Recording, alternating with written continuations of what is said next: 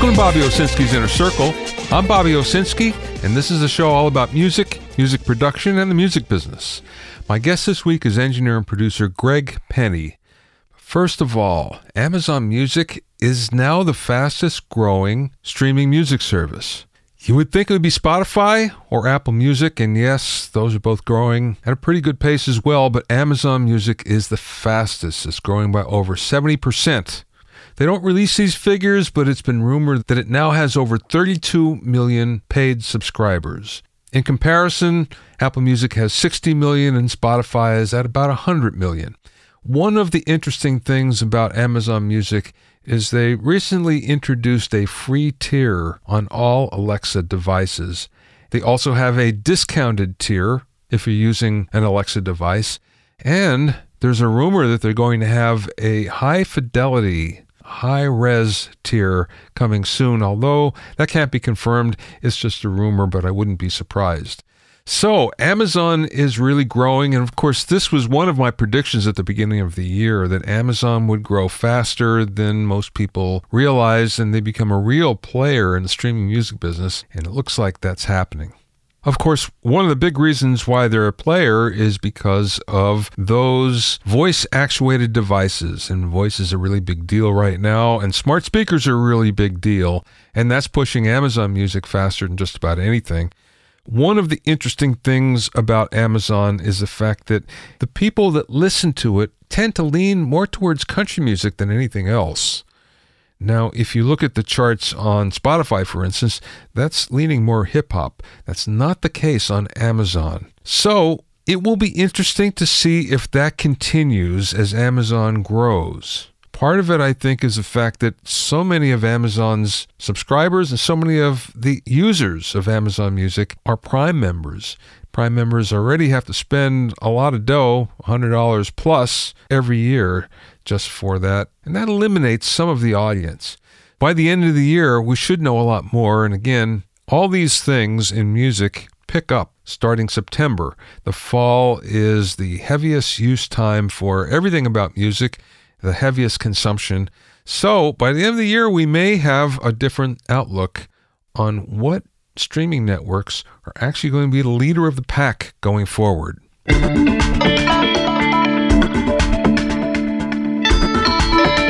If you have any questions or comments, you can send them to questions@BobbyOInnerCircle.com. Don't forget about my online courses on mixing, production, branding, and music business success at BobbyOwsinskiCourses.com. Also, get an expert analysis and objective opinion of your songs and mixes as a member of my Hitmakers Club. Go to HitmakersClub.com to learn more.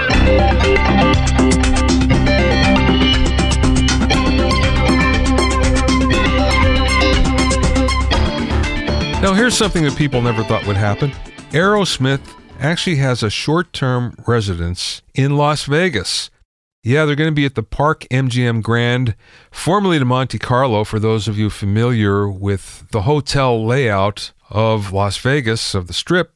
It's short-term in that they're only going to be there 5 to 7 days a month. I think in November they're there for 2 weeks. But for the most part, they're out on the road and they're just in Vegas for short periods of time.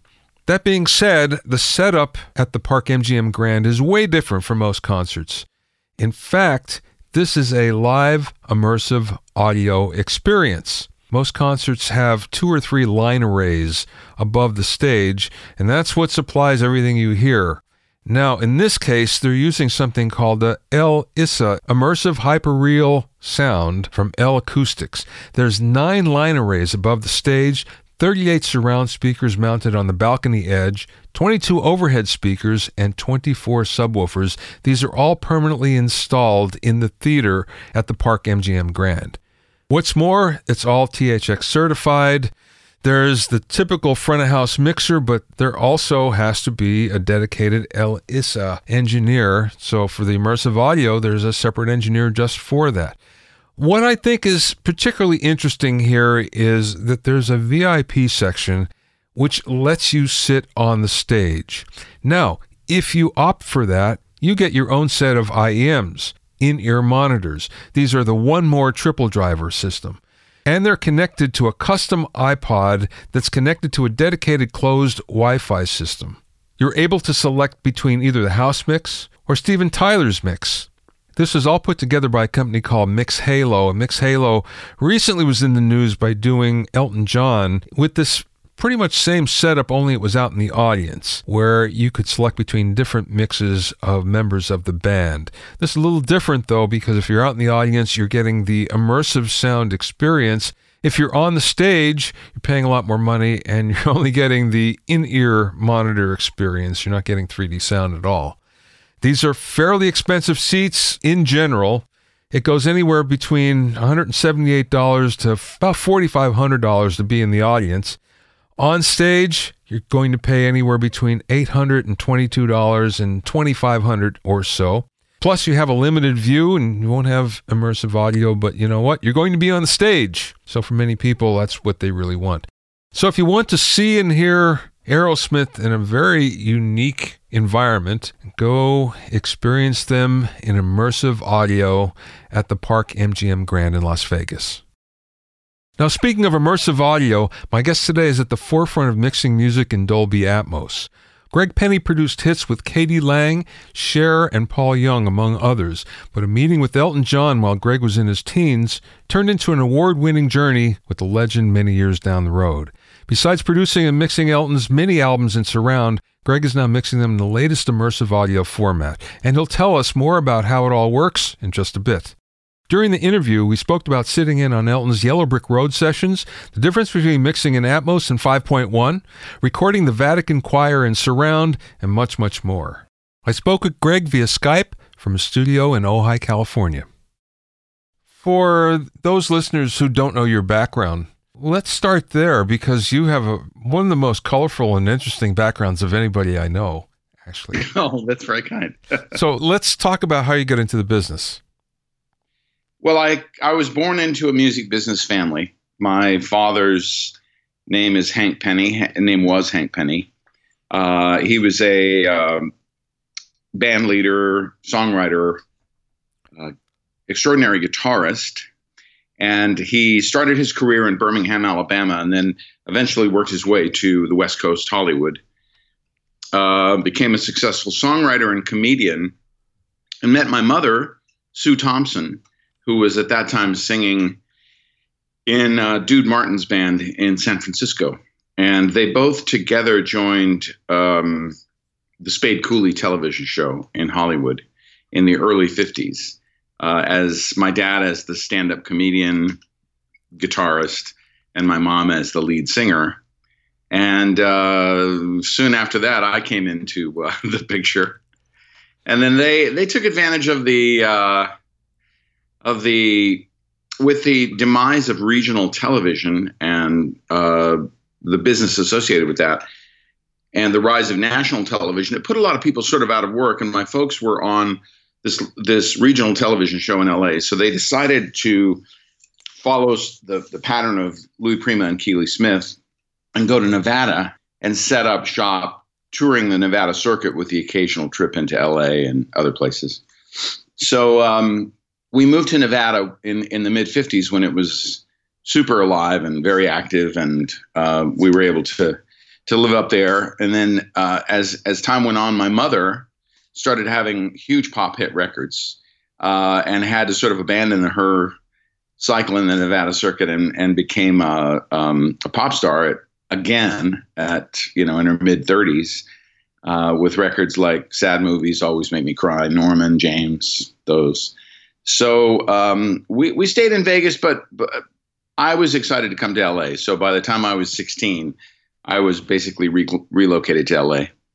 And I worked for the Dinah Shore show for a while as a production assistant. A friend of mine got me a job there. And that was a great gig because it put me around a lot of really, really super creative people. Everybody from Fred Astaire to David Bowie it was pretty amazing. But my real want was to be a record producer. So I sought out a gig in the record companies, and I got hired at Warner Brothers Music in LA as a song plugger or a professional manager. And as I moved up through that company pretty quickly, Rob Dickens, who ran Warner Brothers Music in the UK, invited me to come to work for him in England. So I went to England to work for him on a label called Corova Records that was a joint partnership between Warner Brothers Music and Seymour Stein at Sire Records. So we had Echo and the Bunnymen and The Sound, Betty Bright, a lot of the camp that had moved down to London from Liverpool on our label. And I worked there for about 2 years for Rob. And then I decided that probably the best thing for me to do to push my career as a producer forward was back to LA. So I came back to Hollywood and started producing. Westlake Audio used to give me time in the middle of the night there in the early 80s. And I would do my demos or my semi-masters and take them out to Warner Brothers and peddle them and see if I could get the artist a deal and me a deal producing. And eventually it stuck, and I produced this record with a band called Martini Ranch that was Bill Paxton's band. And from doing that, I worked with Mark Thompson, who later and is currently known as Chocolate Genius. And then from that, I got the Katie Lang job.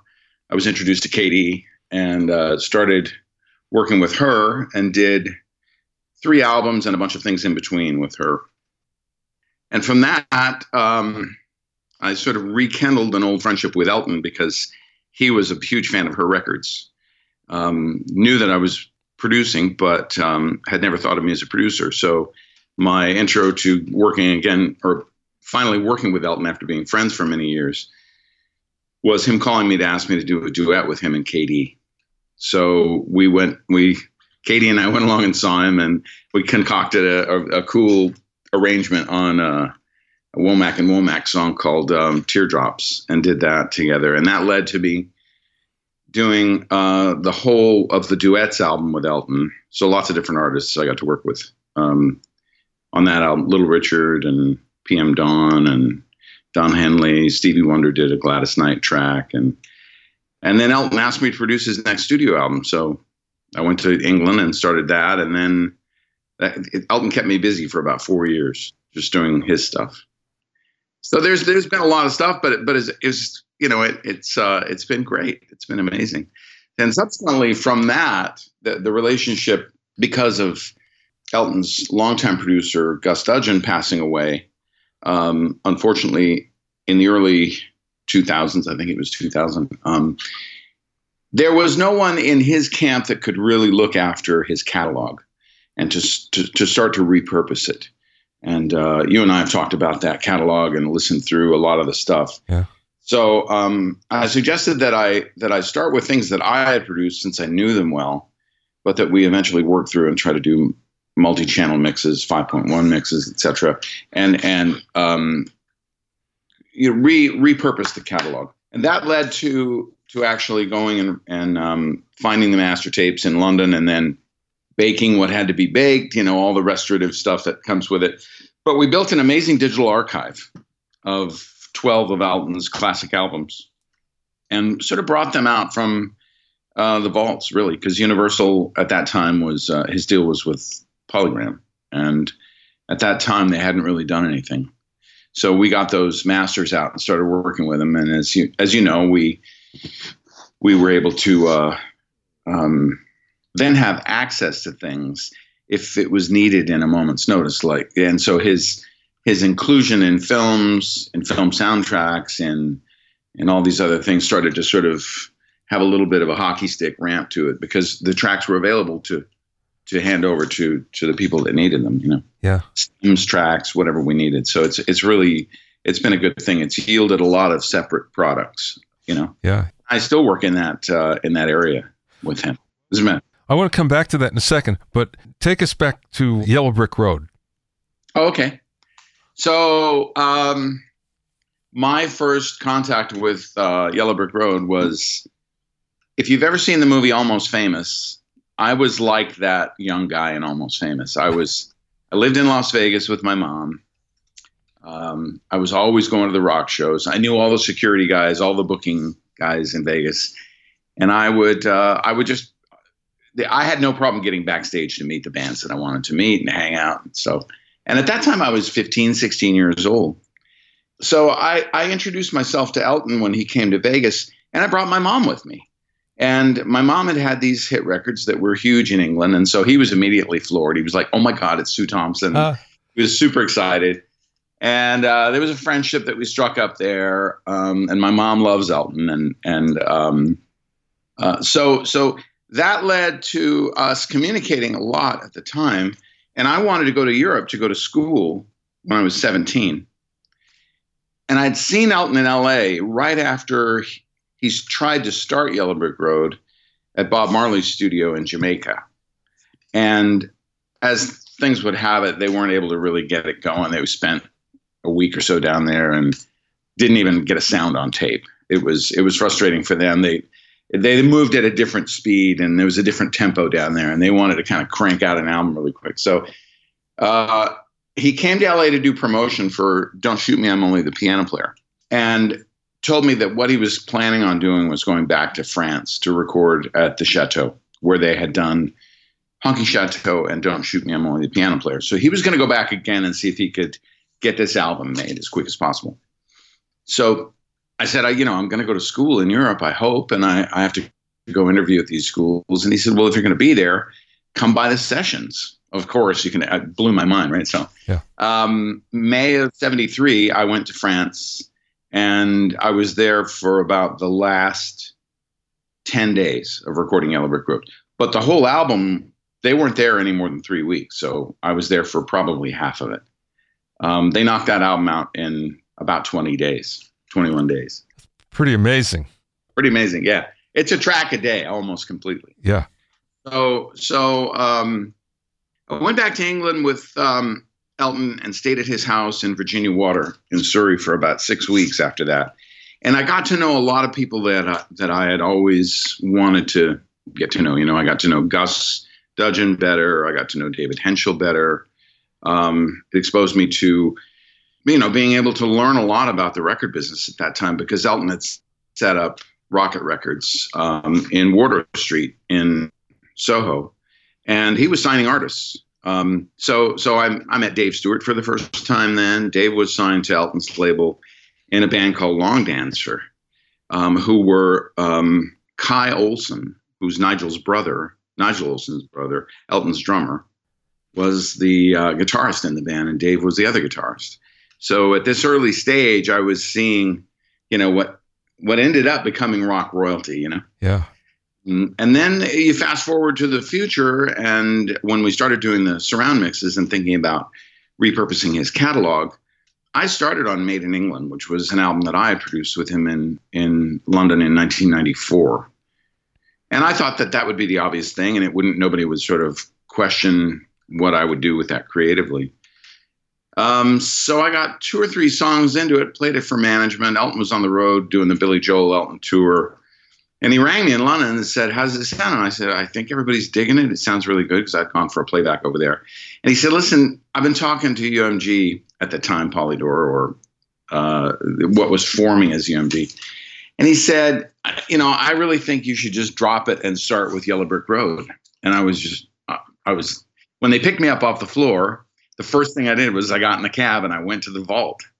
And I would love Jane Hitchens. She's a sweet lady that ran the vault in Maida Vale in London. I just showed up and said, I'm here to get the multi-tracks for Goodbye Yellow Brick Road. And she was like, what? Who are you? She was wonderful. Anyway, I eventually convinced her. And it's funny because Lucian Grange, who is, the managing director, the CEO of UMG for the world now. Sure. He sent a car for me, and he sent a car. He said, I'm bringing you to my office. And I went in and he talked sternly to me. He said, I don't know what you're going to do with this, but we have a plan for all these things. And it was great. I set him at ease, and we went back to Air Studios, and we got the tapes. We went back to Air, and when we brought them in a trolley, it was me and Andy Strange, my buddy who was helping me at the time, Air engineer, George Martin and Giles Martin, standing in the lobby of Air Studios in Hampstead, scratching our heads, going, how are we gonna do this? And it was really cool because George and Giles were sort of, well, you could do this, you could do that, and so we just started playing with it, and it ended up being That was the first 5.1 album that I ever did. And it won a lot of awards, and it was really, really, really well received. And I just finished doing it in Atmos. Let's go to Atmos. Okay. Well, you had all this experience in surround and 5.1, and I would assume that helped you when it came to Atmos. But I don't know if that's true or not. No, it's a different beast. There's a lot more going on in Atmos, and there's a lot more. It's an extremely powerful environment to work in. By virtue of the fact that you start big, and you can derive almost any type of output mix that you need from within the renderer that's doing all the work for you, placing not only the tracks or the dead tracks, which would have been sort of the basis for the original 5.1, 7.1, 9.1 type mixes. It also gives you the capability to use objects, which are non-track based. They are non-track based audio files that are impregnated with metadata. And the renderer, whenever it's played through the renderer in a theater, in a home environment, it then knows where to put that data. So it goes beyond track count. If you had a 7.1 bed, for example, you could have as many as 118 objects. Wow. Which the film guys love because it gives them the ability to move a lot of stuff around. The concept behind it is that you're not baking in, when you mix, you're not completely baking in all the stuff. So if you want to go back and change something, it's very easy to do. It allows you to, as I said, start big and then output 7.1, 5.1, LCR, stereo files from that master in one pass. Wow. You can output stereo, you can output binaural, headphone mixes. So it's extremely powerful to mix within, because once you set that mix up, it's very, very easy for you to go back and alter something. And it translates? It translates great. Yeah. Yeah. So you mean the fold downs? Yeah. Yeah. It folds down great. And additionally, when you need to upmix something into Atmos, if you have ever done that, if you've ever taken a stereo track and then unfolded it, you can actually play with that type of scenario. And in Atmos, there's some pretty magical stuff that happens. And you don't get a lot of residual sort of artifacts from it or phasing problems. I find it a really, really great environment to work in. My first Atmos mix, I didn't know how to approach it at all, because I just couldn't imagine the concept of that many possibilities. So I had been talking to Andy Nelson, the great re-recording engineer, who is he has a room at Fox, and he does Jim Cameron's films and Spielberg's films and the Star Wars films, the like. He had just put in an Atmos system in his room at Fox. And we were having dinner one night together, and he said, "Greg, I got to show you this new sound system I've got." And this is 5 years ago now. So this is early 2014. And so I went down to Fox. I took my son Felix with me. We went down to Fox, and Andy played me all these demos for Atmos, and I was blown away. And at the end of it, I said, "That's amazing, man. I wish I had these tools to play with." He said, "You do have these tools to play with, and you should do something in the music space with this." So, of course, I'm thinking, how can I do this? And I came up with a few ideas. So we went to Dolby, and we proposed that I remix some Elton tracks from the multi-tracks. And they suggested a couple of different ways that I could prep the tracks so that the mixing process would be easier. For example, make stems that have EQ and compression on them already, bring those files to Dolby. So we went to Burbank to Dolby's screening room, where they had a full Atmos setup. And Brian Pennington, who is one of the house guys with Dolby, who normally sits on the set or the mix set with the likes of Andy and other mixers like Paul Massey. Brian helped me through it, and he really enlightened me as to how to use Atmos. So probably we spent a long day mixing a couple of different tracks of Elton's in Atmos. And everybody loved it. So my suggestion, of course, was, and having had been there already and gone to the major labels to repurpose things in 5.1, et cetera, I suggested that we start that process. It was not really within Dolby's model at the time with Atmos to do that, and they had to figure out how to allot the manpower to doing that and what it would mean. So there was a long period where nothing happened.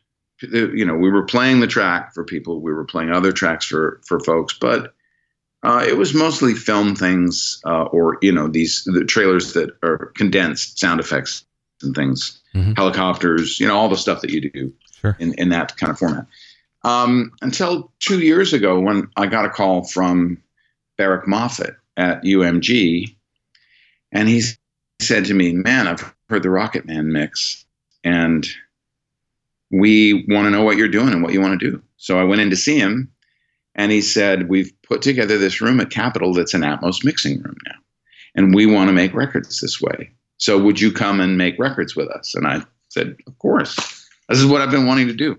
So we started in, and we're moving through a lot of the UMG catalog to create enough content to eventually to take through a lot of different exhibition mediums as premiere sort of versions, like Giles Martin mixed Sgt. Pepper in Atmos, and it was played back in the black theaters in a dark room. Giles also did the In Excess Kick album, and I've done tons of mixes. I as a matter of fact, an interesting gig for me was UMG asked me to go to Rome to record the Vatican Choir in the Sistine Chapel. Wow. So, and the purpose of it was to create an Atmos experience where you feel like you're in the Sistine Chapel. Wow. So a little over a year ago, I went to Rome and we did that. We recorded a Christmas concert of the Vatican Choir. Okay. Did you approach that differently in terms of recording, knowing that it's going to go to Atmos rather than any other format? Well, typically I would be, and the likes of me, other engineers would, they would source their material from a pop multitrack, and then they would basically make some judgment calls about how to place things, how they want their reverbs to sound and stuff like that. But with the Sistine Chapel thing, I was very, very lucky to work with an extremely talented classical engineer named Stefan Flock, who's based in Berlin. He's of the Emil Berliner studio team.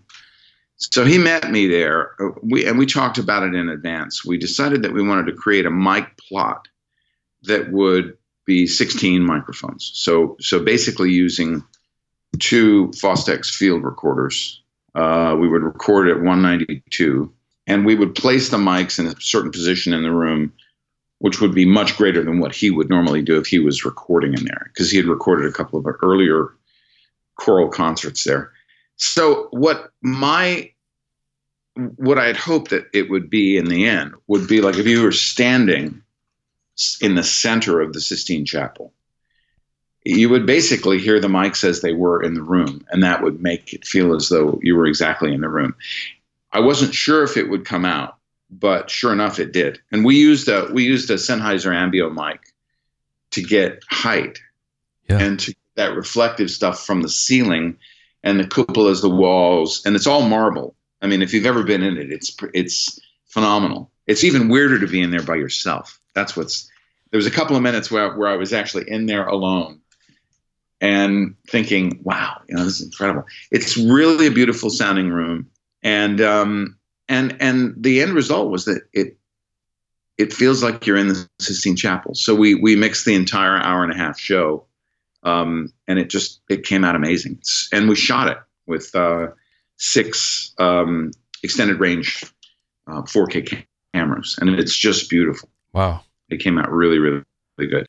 There's one area of it that was rather interesting that not many people will ever hear, and that was that the night of the performance, at a rehearsal night and a performance night, the night of the performance, we weren't aware, but Cecilia Bartoli, the wonderful Italian mezzo-soprano, came to sing this 1,000-year-old song called Vita Vescara, and she was the featured soloist for the evening. But they had not told us that the night before. There was a guy that sang it the night before. So, and they get their pitch from just, the soloist will determine the pitch with the first few lines, and then the choir master will feed that pitch like to the choir, and they'll go from there. But in this case, she showed up and said, "I don't want to be filmed," but it's the first time that a woman had sung in the Sistine Chapel. So we recorded it, and it's amazing. Amazing. Wow. That sounds like a wonderful experience. I can't wait to hear it, actually. Oh, yeah. I'll play for you. Yeah. It's amazing. It's absolutely amazing.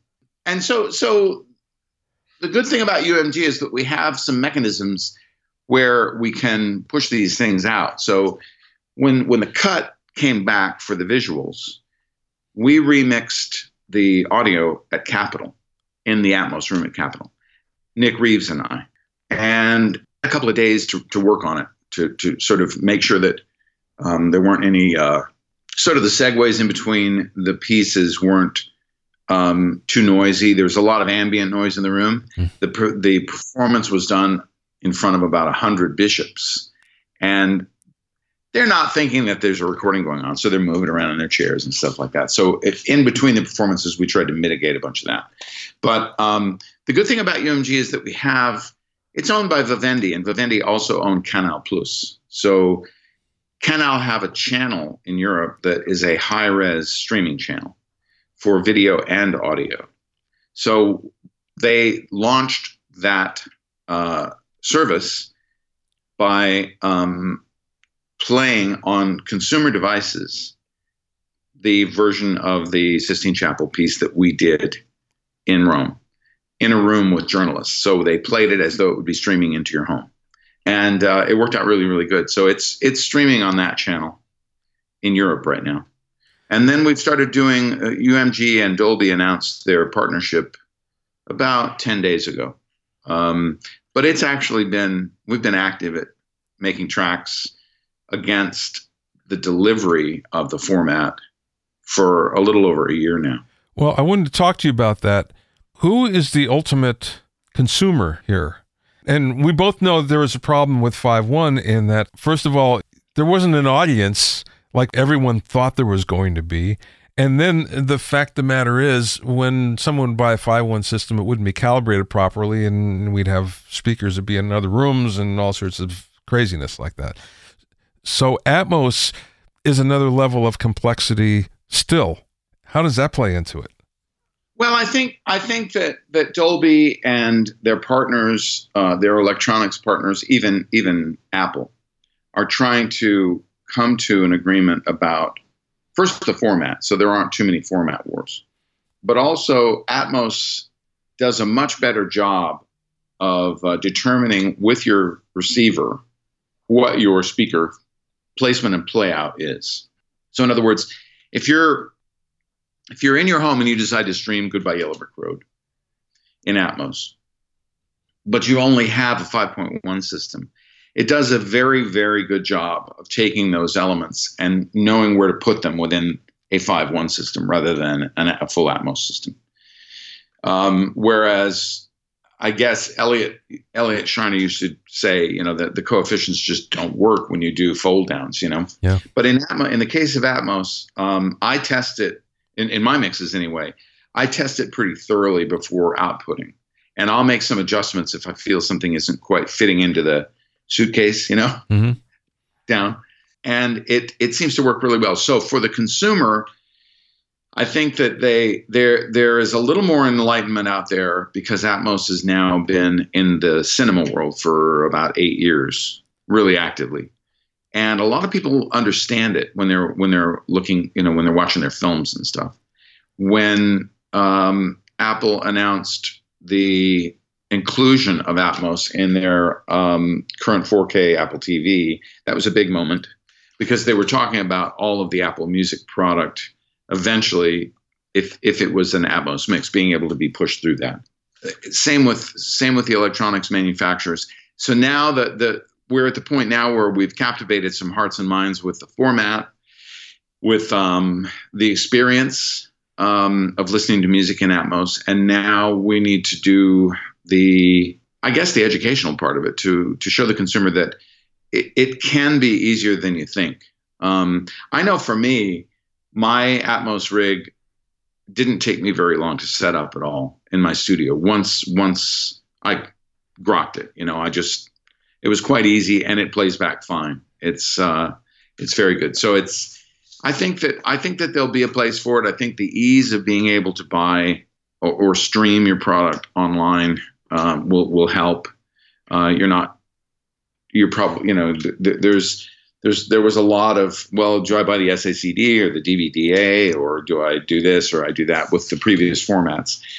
And I think that the competition between the two and the way that the labels license their material for those formats, I think it got confusing. It was sort of consumer hostile. Yeah. And I'm hoping that Atmos doesn't end up being that way. I know there's a great drive to educate. There's a great drive within the digital team who make these deals for the world once these titles come out at UMG. There's a great drive so that the consumer sitting in their living room can be educated. So that I know they're working on all that now. What's the calibration like? Speaker calibration? In terms of volume or in terms of just... Both, actually. Placement, level. Yeah. It's not unlike, okay, if you can imagine a 7.1 bed or a 5.1 bed. Let's start with that. So if you imagine your normal 5.1 bed where you have a center channel, in my case, I always put my subwoofer behind the center channel just because I like hearing the LFE information coming from the center of the room, kind of like a kick drum in front of you, bass in front of you. And then my monitors are out 30 degrees. My left and right are out 30 degrees from the center. And my surrounds would have normally been at something like 120 degrees. But with Atmos, you go further to the back of the room with your monitors. They don't exactly have to be right on the back wall. They don't have to be 180 degrees behind you, but they have to be far enough back where you feel that you have a back to the room. And then in 7.1, you're setting up side speakers. So that side can fill well between the front and the rear. Mm-hmm. And then with Atmos, because of it being object-based and adaptive, I don't have to worry if I want to put something, let's say, between the front left speaker and the side left speaker. If I want something to exist in space here, it's very accurate at putting it in that position and reproducing it in that position. A little bit between the two speakers. And then because we have the overheads now, you have the ability to move that sound in a vertical manner. So you can actually put something sort of hovering in space up in the air to your left, and the speakers will each take care of a little bit of that information. Now, if I then take my mixes to a room like Capitol, where they have a 9.1.6 setup, there is a speaker that is in that position between the front left and the left side speaker in that format, in that speaker format. But it'll reproduce exactly in that spot. And then if you blew it out, like we've done tests at the Dolby Theater on Hollywood Boulevard, there's probably 40 speakers in the room. And the pinpoint accuracy of where your information comes from is very, very good. Wow. So I don't think the consumer, if you know enough to do a basic placement, and there's lots of graphic illustrations online when you Google Atmos theater setup, home theater setup, you should be able to view that and get an idea where to put your speakers. You don't always have to have an elaborate system where you have the overhead suspended from the ceiling or something. You can also use, for example, Klipsch and Focal make speakers that have up-firing top speakers, and you reflective image. And they also come with a tuning device. So when you set them up, you put a microphone in the room, and it will test. It'll do the delays and everything for you. Wow. So the Klipsch and both the Klipsch and Focal that I've heard are very, very good. So you get the imaging from your up speakers.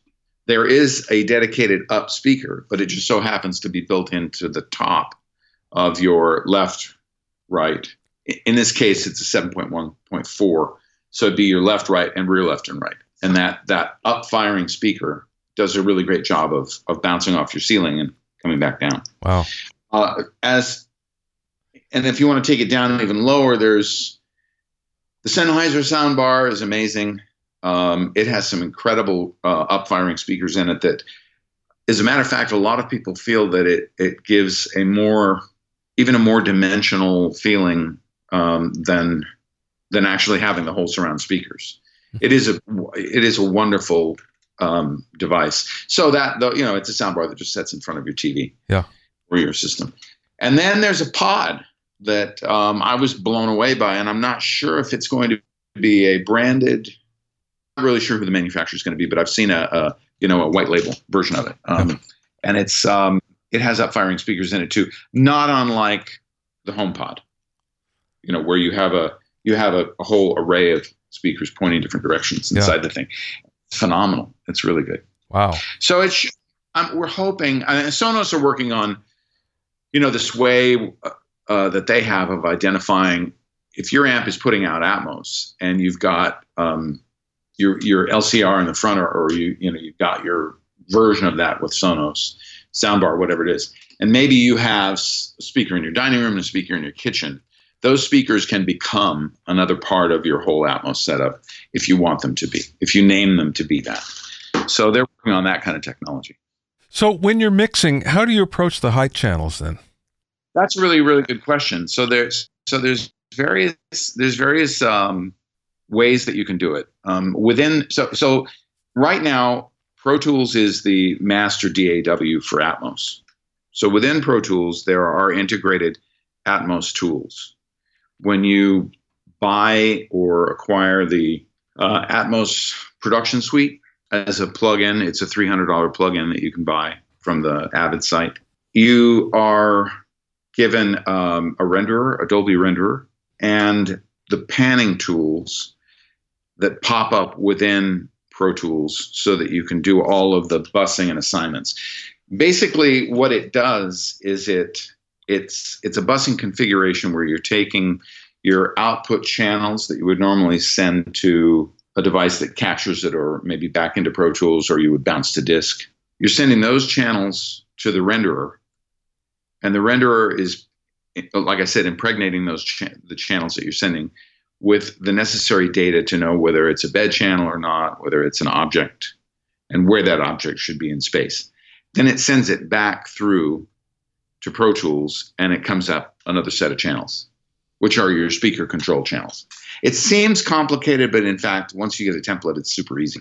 Like now, I can open my Atmos template and drop a multi-channel a multi-channel tape into it, multi-channel recording, and within a few minutes, it's coming out of all the speakers. I can put it wherever I want.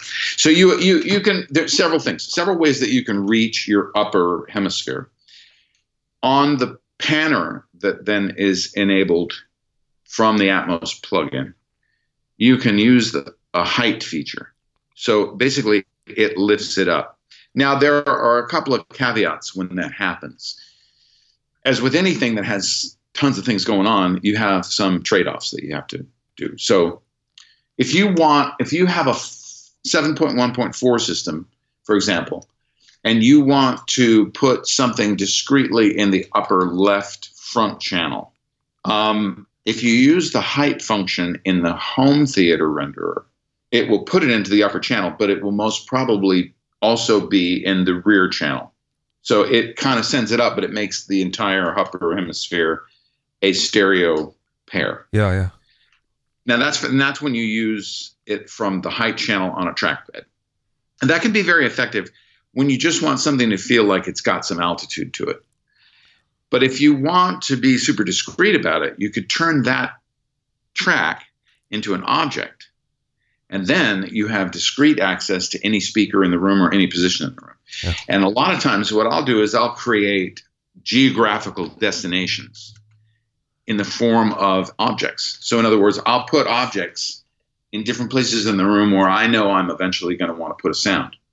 Or I'm going to want to get there and then come back out again. So for example, you can also cut and paste, or you can do, like, let's say you had a track and you had a whole bunch of music and you wanted to synchronize the arrival of the sound rhythmically with the track in a different speaker each time.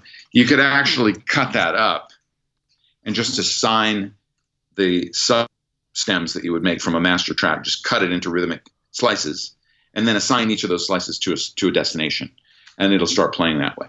Wow. So there's all kinds of different ways that you can access it, but your real super discrete stuff should be an object. It works the best. It's extremely accurate, and there's real good reasons why you want to do that. However, one thing that I will throw in, and maybe I don't want to jump ahead of you, but bus compression in pop music it's almost like trying to cook without salt if you don't have bus compression. Right. You gotta have that. You gotta have that thing. So one of the big challenges with Atmos that I found first time I used it was, how do I get that punch? There's no bus. It's tons of tracks.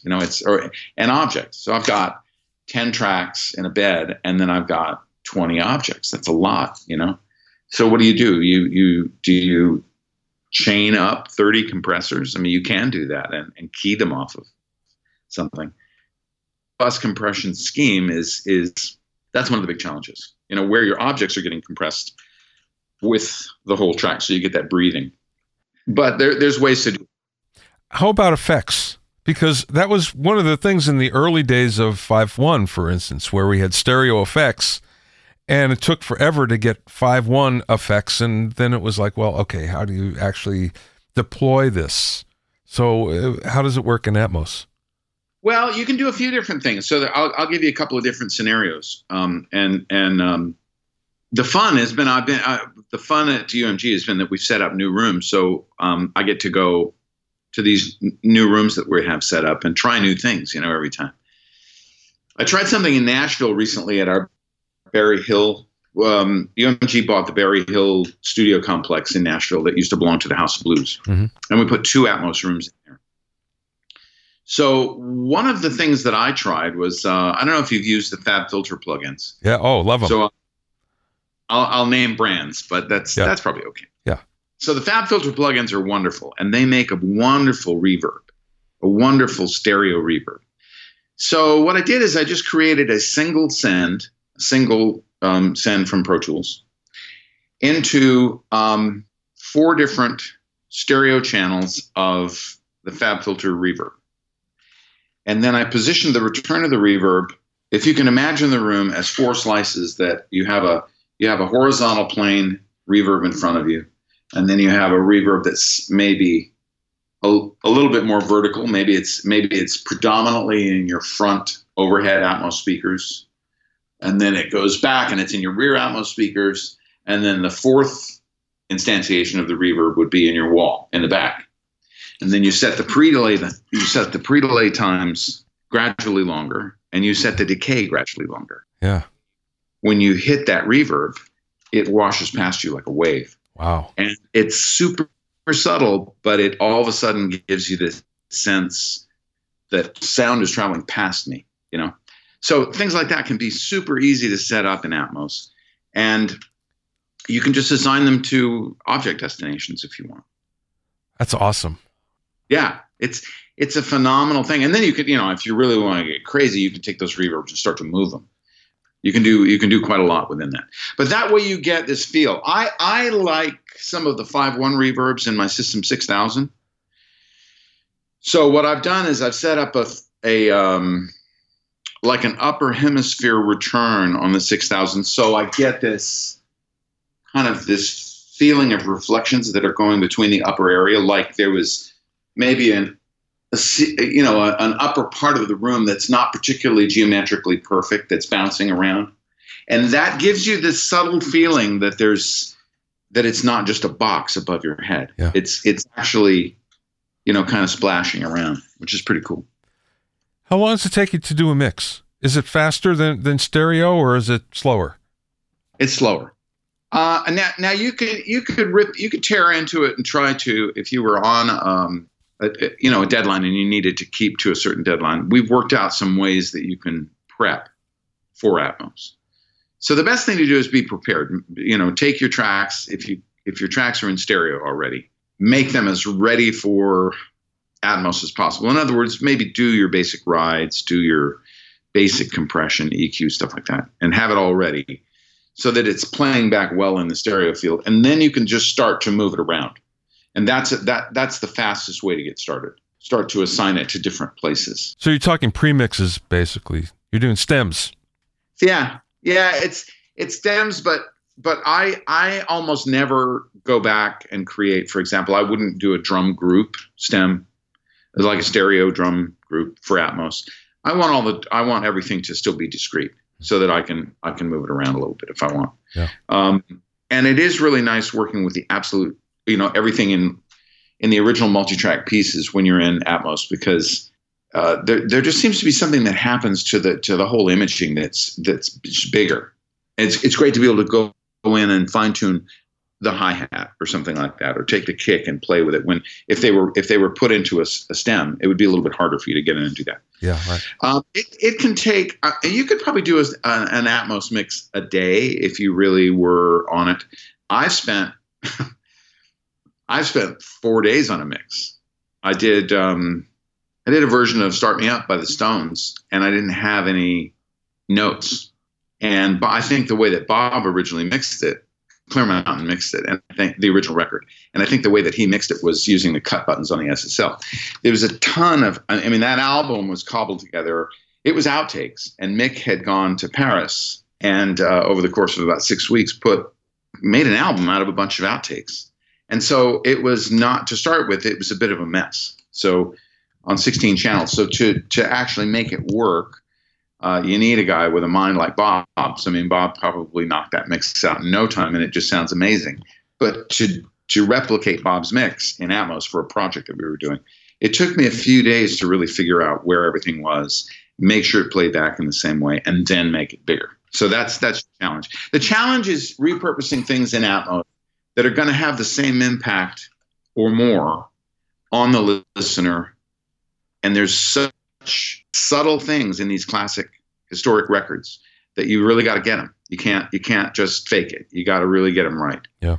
So that's one of my goals when I start an Atmos mix, is it's got to be as good or better than the original mix. But that's always been the problem with that, because so much goes on in mixing that's, like you say, undocumented. What reverbs were used, what effects were used, and you have to hunt to figure this stuff out. So yeah, I know it can take forever. Or Ken's things, where Ken Scott's things, where Ken would be with Gus in the control room mixing Tonky Chateau, and he would, it'd be 6 hands on the desk doing rides, and you've got to chase that in your Atmos mix of it. And they were doing Dolby stretch tricks and all kinds of stuff, and you no notes on any of that. It was late, and somebody just decided the vocals would sound better if we popped the Dolby out, whatever. But you can't find that stuff. So right. They mixed in sections too, but I think that is the game. It's fun for me. I kind of almost, it's like a challenge, to do it. Yeah, it is an incredibly creative form. What I'm trying to encourage artists that I talk to about it is to write in the format, write using Atmos, write monitoring back out of Atmos in a setup that has the speakers, so that you can really start to feel, a new. And I think Beck is interested in doing that, actually, because he's been at Capitol quite a lot lately, checking in on it. Yeah. So I think he's got an idea. Very cool. All right, Greg, last question. What's the best piece of business advice that you've either learned along the way or maybe somebody imparted to you? I think you've got to stick to it and understand that if you're going to work in the music business, there are going to be oscillations of success and oscillations where you feel like you're on a desert island somewhere, and that nobody is returning your calls. Nobody's there when you call out.